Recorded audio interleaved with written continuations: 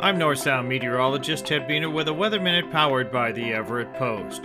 Let it snow, let it snow, let it snow. As the holiday song highlights, our mountains are due to get a lot more snow this weekend. The change in the weather pattern since the mild, wet November has started to build our mountain snowpack. Thank you, La Nina. Over the weekend, the Cascades and Olympics are expected to get feet of snow, up to 3 feet of new snow through Sunday. For skiers, snowboarders, and other snow enthusiasts, this is great news. Anticipate many snow resorts to announce opening soon, and expect crowds who wish to play in the fresh white stuff. For motorists crossing the Cascade Passes, the heavy snow is not good news. Expect slow or even difficult winter weather driving conditions, resulting in delays, angst, and frustration. The recent snows earlier this week showed some motorists were ill-prepared for snow. Be sure to carry chains, a snow shovel, kitty litter, and other supplies in your vehicle.